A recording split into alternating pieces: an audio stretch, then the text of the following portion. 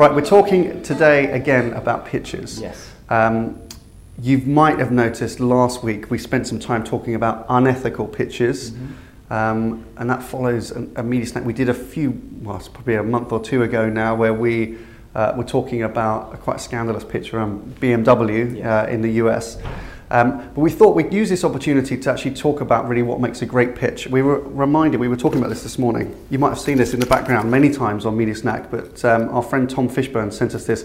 This is actually original. It's not original, it's a print, which Tom very kindly signed, but it highlights agencies being exploited as part of pitch processes. And we're going to talk about the opposite today. Yes. Getting the most out of the agencies. Exactly. So, it's a busy pitch year. Yes, it is.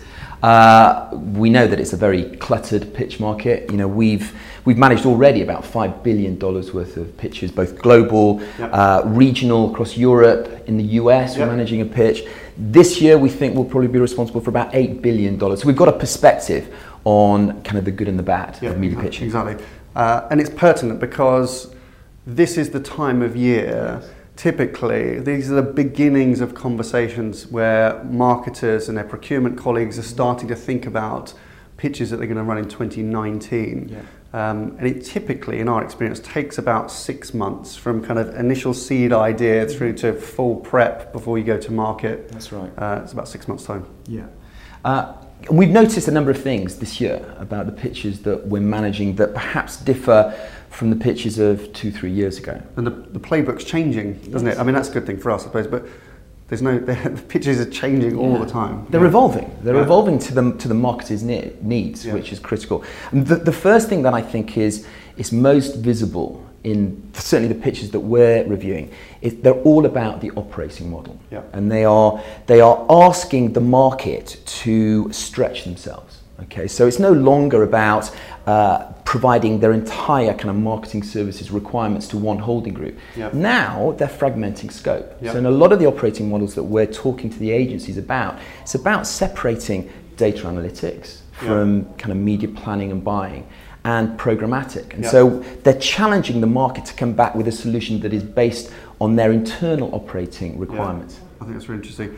I think one of the other things that we've observed as well is, this whole thing about, CMOs becoming more interested in media becoming kind of highly kind of visible or more priority internally within marketing organizations and within corporations. We're finding a lot more senior stakeholders attending media pitches now. Actually, a lot more marketers across businesses interested. But the difference is they're not just turning up and like picking an agency, like maybe they might have done a few years ago.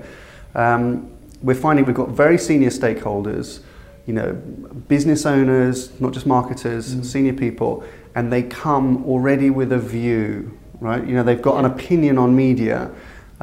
They've got an aligned vision. Sometimes we've helped them define that, but they come prepared, and interested, and that's really good. I mean, I've been really pleased to see that in the last year. And do you know what wins a pitch these days?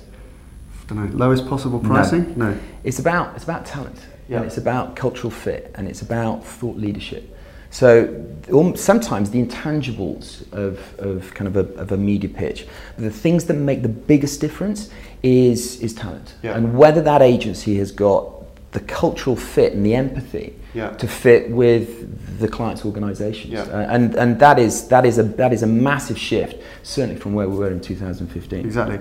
And that is just really good to see. We see it all the time. We see, we sit in a room with marketers and we meet a whole bunch of different agencies that are kind of pitching for their business, and you just see marketers, and the procurement teams just get excited about, a great cultural fit. It's electric, and you see talent that just they kind of fall in love with. And that makes such a difference. It just begins this relationship with such great momentum and belief, and then it's everybody's job, including ours sometimes, to make sure that continues through the duration of that relationship, which hopefully is for many, many, many years. So one of the perennial questions that comes up when talking about pitching, and we speak to a lot of agencies, we speak to a lot of marketers, a lot of procurement leaders, are they getting better? They're kind of maybe getting a bit more complicated in some places. Are they getting better or are they getting worse? Well, They're getting better, without question. And the reason they're getting better is because the amount of time and effort and consideration that goes into the preparation stage before the client often ignites the pitch is done so well, with so much kind of thought and effort, that often the pitch processes themselves can be compressed into a relatively narrow window, enabling, I hope, the agencies to maintain a sense of energy and momentum during that process without them being these drawn out, long-winded kind of events that go on for over a year. So it's the preparation that I think has changed, that has enabled a kind of a more effective pitch process, certainly in the reviews that we're involved in. Exactly right, yeah. And we listen to agencies and we ask a lot. In fact, we're in the process at the moment in the US of doing a piece of field research across US-based agencies, just trying to understand where the pain points are in typical pitch. The idea is that we can kind of use that to innovate the process, and removing the pain points allows agencies to perform better, and that's in the interest of the marketer. So that's good. So we really listen. We try and innovate the process continually just to make that more effective. That's important. Last week, which I think we've just put out the episode, so it'll be linked up here. I did a Media Snack Meets with Mike Cooper, and Mike Cooper is the global CEO of PhD, and they had very recently won HSBC's global media account as part of a pitch. And Mike had said publicly, and then I kind of forced him into repeating it on air on Media Snack, of course, is that he said the HSBC's pitch was the most enjoyable pitch that they'd ever participated in. That was a review that we'd managed. Which we'd managed. In full disclosure. Yeah.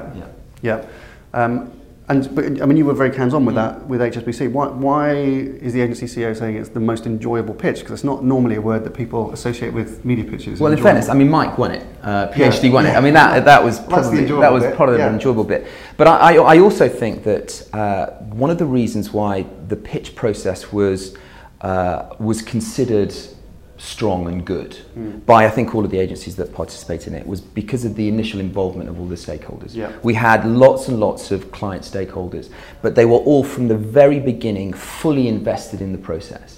That enabled an aligned vision of what the process would look like and how the review should be measured. And it came actually from a very clear mandate and very strong leadership from the CMO, which was Leanne Kutz, who drove the process internally with a very, very clear vision and mandate. And I think, watch the episode. It's a really interesting interview, I think, with Mike. I mean, he talks about how they set the tone, and it kind of felt enjoyable from the beginning.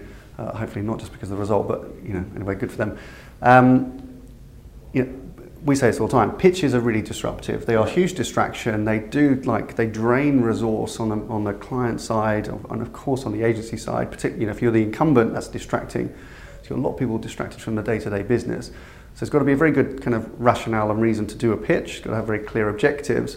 But where they succeed, it's really organisation. I think when we talk about what makes a great pitch and how can it be enjoyable or rewarding for both sides, it's just organisation, right? It's just that's the planning and the organisation. Right then, good week 4. France. Oh God, okay. Yep. Having won the World Cup on Sunday. But that wasn't the only battle that was taking place over the last 3 weeks. There was also the battle of the big sporting goods businesses. So the battle between Adidas, that sponsors the World Cup, and Nike, that doesn't, right?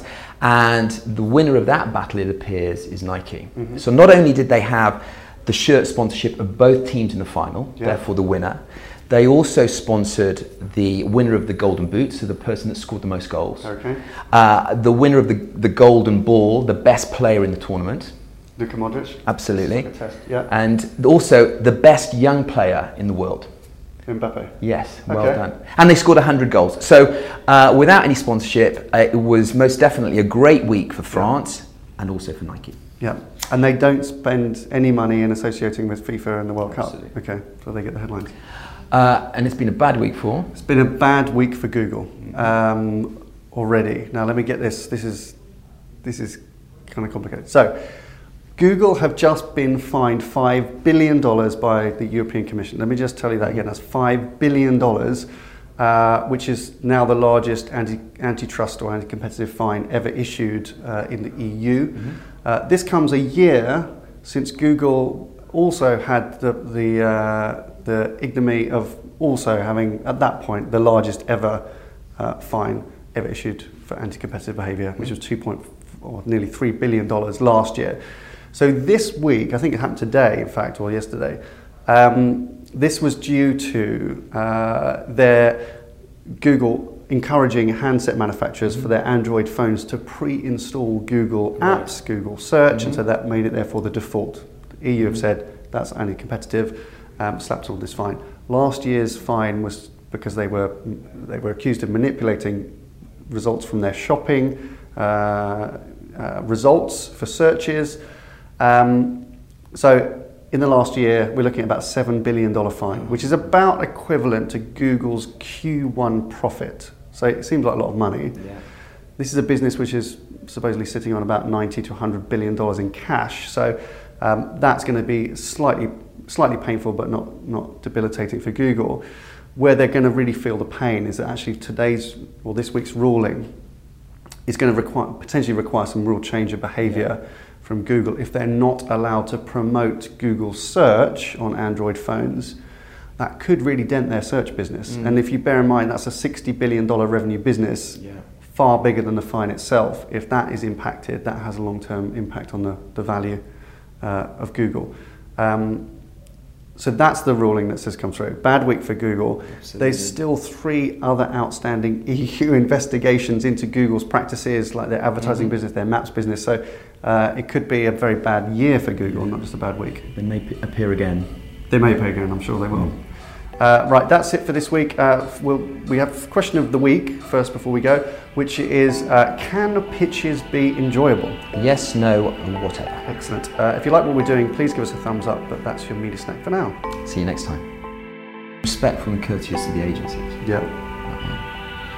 I glued my fingers together this morning. This is brilliant.